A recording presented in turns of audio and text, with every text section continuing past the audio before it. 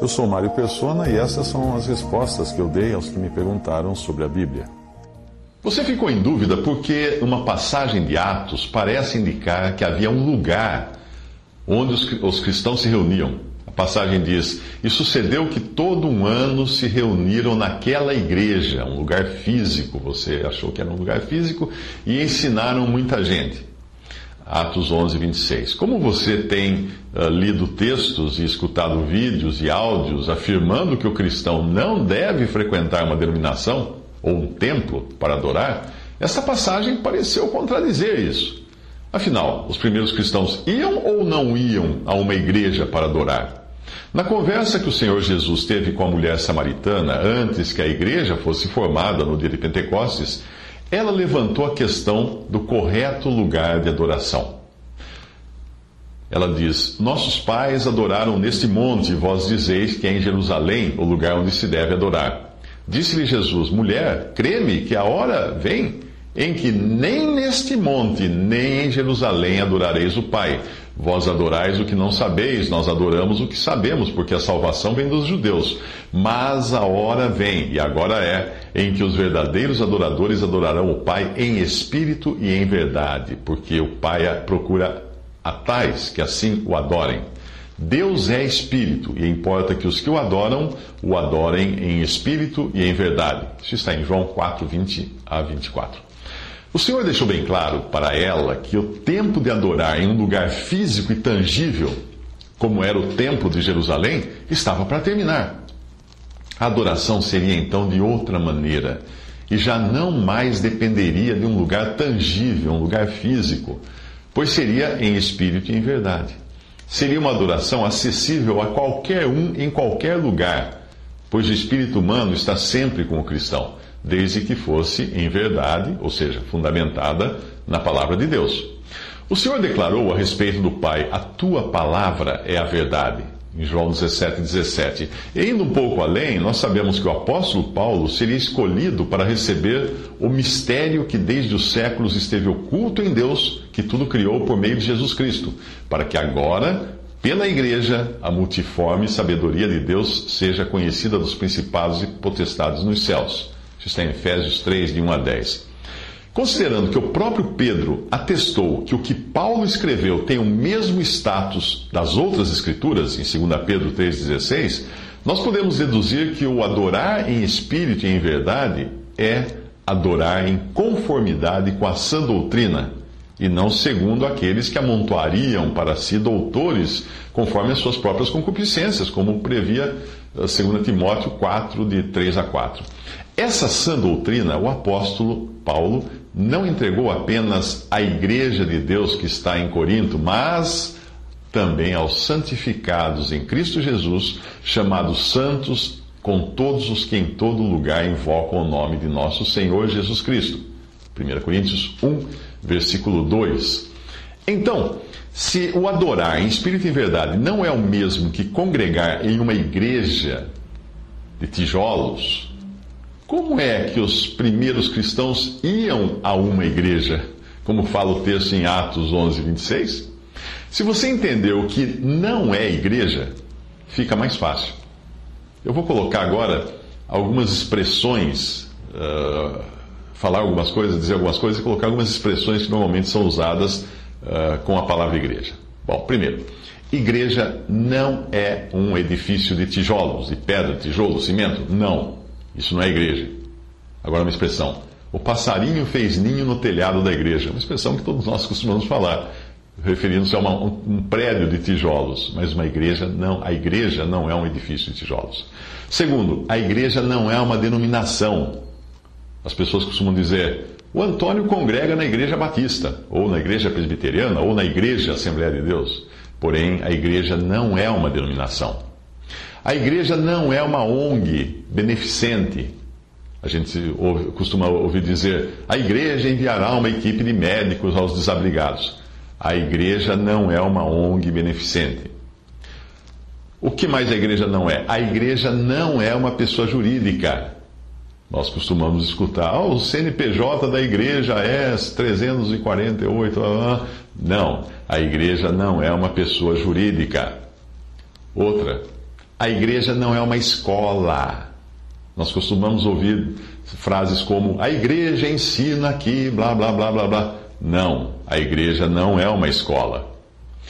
Outra, a igreja não é uma pessoa. Nós costumamos ouvir: eu pertenço à igreja do pastor fulano. Não, pastor nenhum tem igreja, porque a igreja não é uma pessoa, e nem pastor nenhum tem que pôr nome na igreja. Portanto, a palavra igreja vem do grego eklésia, que significa reunião, ou congregação, ou assembleia, ou ajuntamento. É simplesmente isso. Tanto é que existem passagens do Novo Testamento onde a palavra eclésia aparece e não tem nada a ver com os cristãos. Veja, por exemplo, essa passagem que no grego traz eclésia ou igreja, cuja tradução, em algumas versões, colocaram simplesmente ajuntamento ou assembleia. A passagem é esta: uns, pois, clamavam de uma maneira, outros de outra, porque o ajuntamento, no original, eclésia ou igreja, era confuso, e os mais deles não sabiam por que causa se tinham juntado. Isso está em Atos 19, 32. Aqui a tradução poderia ter sido porque a igreja era confusa. E mesmo assim não estaria errada a tradução, apesar de não estar falando de cristãos, mas do ajuntamento das pessoas. Porém, no grego, é a mesma palavra eclésia usada para falar dos salvos por Cristo. É o caso também nessa outra passagem. Então o escrivão da cidade, tendo apaziguado a multidão, disse: homens efésios, se alguma outra coisa demandais, averiguar-se-á em legítima assembleia. A palavra aí, outra vez, é eclésia, hein? Na verdade, até corremos perigo de que por hoje sejamos acusados de sedição, não havendo causa alguma com que possamos justificar este concurso.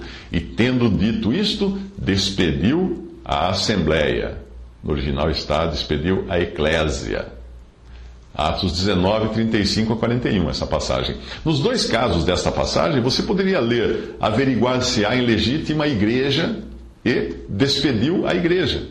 Mesmo assim, a tradução estaria correta, porque a igreja é simplesmente ajuntamento de pessoas. Os tradutores da Bíblia, porém, para evitar confusões, preferiram utilizar palavras diferentes na tradução de eclésia, que passou a ser igreja para quando se refere a uma reunião de cristãos, e assembleia ou ajuntamento, em algumas traduções, quando fala de pessoas reunidas de maneira geral.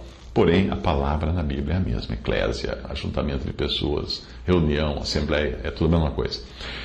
Então, quando o versículo que você citou diz que sucedeu que todo um ano se reuniram naquela igreja, em Atos 11, 26, não significa que eles foram a algum prédio de tijolos, e nem que se fizeram membros de alguma denominação ou organização, mas que simplesmente participaram daquela assembleia, ou reunião, ou congregação, ou ajuntamento de irmãos em Cristo.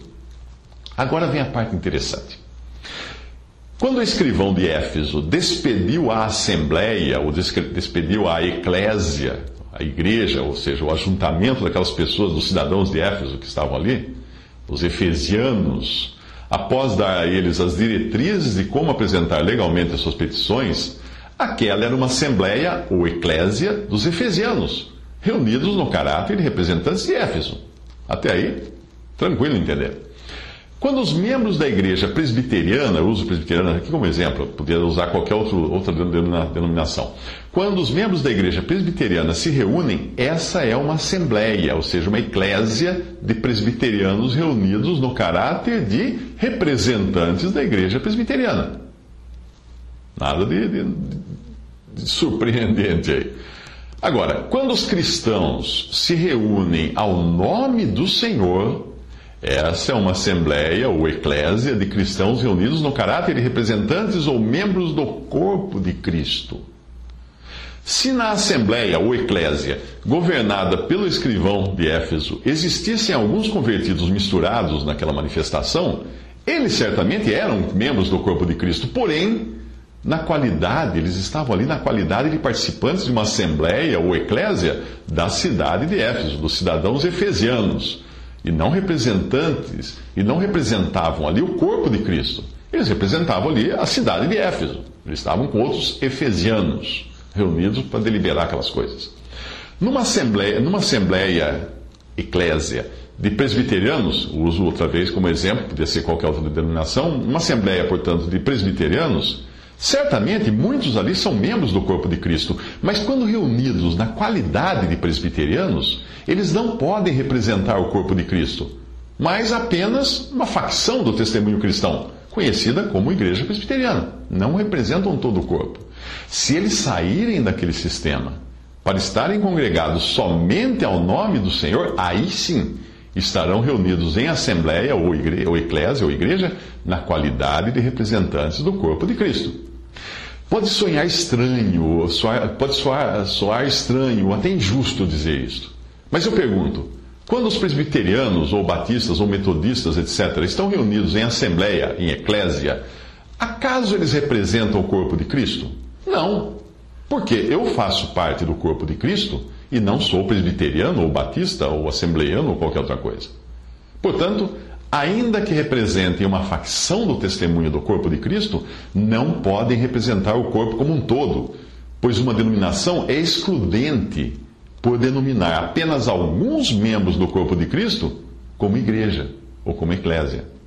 Outro desafio ao seu pensamento: se hoje todas as denominações do mundo desaparecessem, permanecendo na terra apenas os verdadeiros salvos, eu pergunto, a igreja ou eclésia continuaria na terra? Certamente, porque a existência da igreja, que é o corpo de Cristo, não depende de nenhuma denominação. Onde iriam então congregar esses cristãos que ficaram aqui na terra? Na igreja ou eclésia, onde quer que ela estivesse reunida em espírito e em verdade, porque onde estiverem 2 ou 3 reunidos em meu nome, aí estou eu no meio deles. Mateus 18, 20. Essas passagens deixam muito claro isso. O pão que partimos não é porventura a comunhão do corpo de Cristo, porque nós, sendo muitos, somos um só pão e um só corpo, porque todos participamos do mesmo pão. 1 Coríntios 10, 16. Não são muitos corpos, não são muitos pães. Outra passagem, porque assim como o corpo é um e tem muitos membros, e todos os membros, sendo muitos, são um só corpo, assim é Cristo também. Pois todos nós fomos batizados em um Espírito, no dia de Pentecostes, lá atrás, formando um corpo, quer judeus, quer gregos, quer servos, quer livres, e todos temos bebido de um Espírito. Assim, pois, há muitos membros, mas um corpo. 1 Coríntios 12, de 12 a 14 e versículo 20 também. Outra passagem, há um só corpo e um só Espírito, como também fostes chamados em uma só esperança da vossa vocação. Efésios 4, 4. Portanto, a única base, o único fundamento para cristãos estarem reunidos em eclésia ou em igreja, sendo um testemunho na terra do corpo de Cristo, a única base para isso é estarem congregados sobre o fundamento de que há um só corpo e não muitos corpos.